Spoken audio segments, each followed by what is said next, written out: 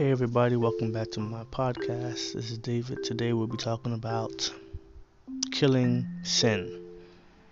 In other words, do not love the world. So, do not love the world or the things in the world. If anyone loves the world, love for the Father is not in him. For all that is in the world, the lust of the flesh, the lust of the eyes, and the pride of life is not of the Father, but is of the world. And the world passes away, and the lust of it. But he who does the will of God abides forever. Love for this world pushes out the love of the Father. John says pretty much, if anyone loves the world, love for the Father is not in him. In other words, the reason you shouldn't love the world is that you can't love the world and God at the same time. Love for the world pushes out love for God, and love for God pushes out the love of the world. As Jesus said, no one can serve two masters, for either he will hate the one and love the other, or he will be devoted to the one and despise the other. You cannot serve God and money. So, don't love the world, because that would put you in the class with the God haters, if you want to call them, whether you think you are or not. If anyone loves the world, love for the Father is not in him.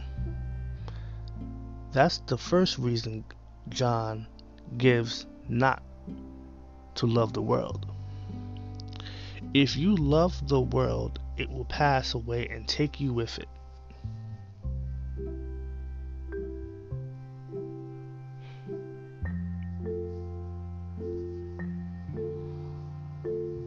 The world and its lust will pass away. And then the lust of it. Nobody buys stock in a company that is sure it will go bankrupt. Nobody sets up a house in a sinking ship. No reasonable person would lay up treasure where moths and rust destroy and thieves break in to steal. The world is passing away. To set your heart on it is only asking for heartache and misery in the end. That's not all. Not only is the world passing away, but also the lust of it. If you share the desires of the world, you will pass away as well. You will not only lose your treasure, you will lose your life. If you love the world, you will pass away and take you with it. The world passes away and the lust of it.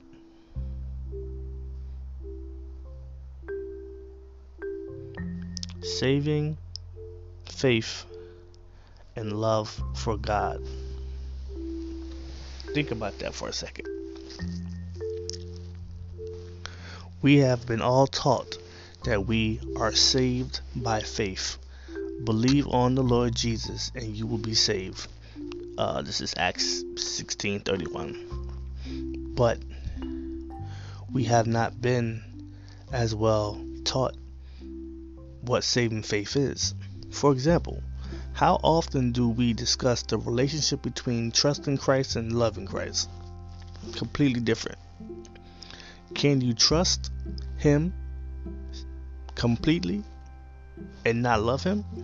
Evidently, John doesn't think so, because the issue in this text is whether you love God or love the world as the result in whether you die with the world or have eternal life with God. But John knows that eternal life comes through faith. John says in 5:13, I write this to you who believe in the name of the Son of God, that you may know that you have eternal life. So eternal life does not depend on believing in Christ, but what is this believing? If we are curious and let John speak for himself, his letters fill out what he means when he says that not loving the world but loving God so much that we would do his will is what leads to eternal life. We learn that saving faith and love for God are the best things. Both are the path to eternal life because they are the same path. In John 5:42, Jesus confronts the Jewish leaders who do not believe on him with his words. I quote, I know that you have not the love of God within you. I have come in my Father's name, and you do not receive me. How can you believe who receive glory from one another and do not seek the glory that comes from the only God? In other words, the reason they do not receive or believe on Jesus is that they do not love God. They love the world, the glory of men, not the glory of God. So Jesus taught his apostles that where there is no love for God, there can be no saving faith. Pretty much just rambling, but I feel like this is a good topic. I think it's only one way to salvation. That's why John, when he comes to write his letters, he can take love for God and trust in Christ and treat them as one way of salvation. Look how he does it in 5:3-4. For this is the love of God, that we keep his commandments, and his commandments are not burden. In other words, it is our love for God that overcomes the obstacles and disobedience and makes the commandments of God a joy rather than a burden. Jacob served 7 years for Rachel, and they seemed to him but a few days because of the love he had for her. Genesis 29:20. Love for God makes his service a joy and overcomes the forces of disobedience. But if we look at verse 4, here we say the same thing, but speaks over the faith instead of love. For whatever is born of God overcomes the world, and this is the victory that overcomes the world, our faith.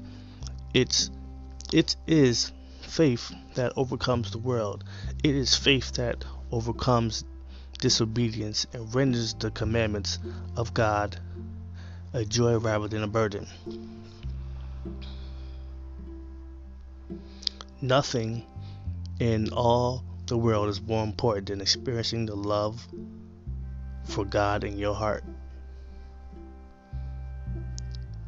So the last thing that I'm rambling about and I want to say is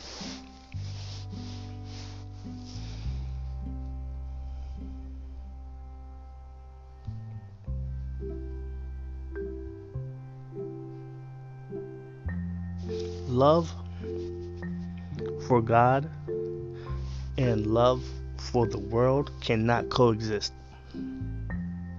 According to 1 John 2:15, if your love for God is cool this morning, it's because love for the world has begun to take over your heart and choke your love for God. The love of the world and the love of the Father cannot coexist, and every heart loves something. The very essence of our nature is desire. There is nobody in anywhere who doesn't want something. At the center of our heart is a spring of longing. But that's an awkward image, isn't it? A longing is a craving, a desire, a want, a need.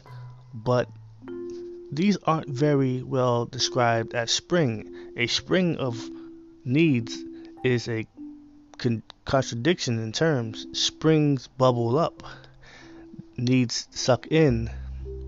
A longing is more like a drain or like a vacuum. At the center of our heart is a sucking drain, like at the bottom of a swimming pool. We are endlessly thirsty, but we can't suck water and air at the same time. If you try to satisfy your longing by sucking air and water at the same time, you will die.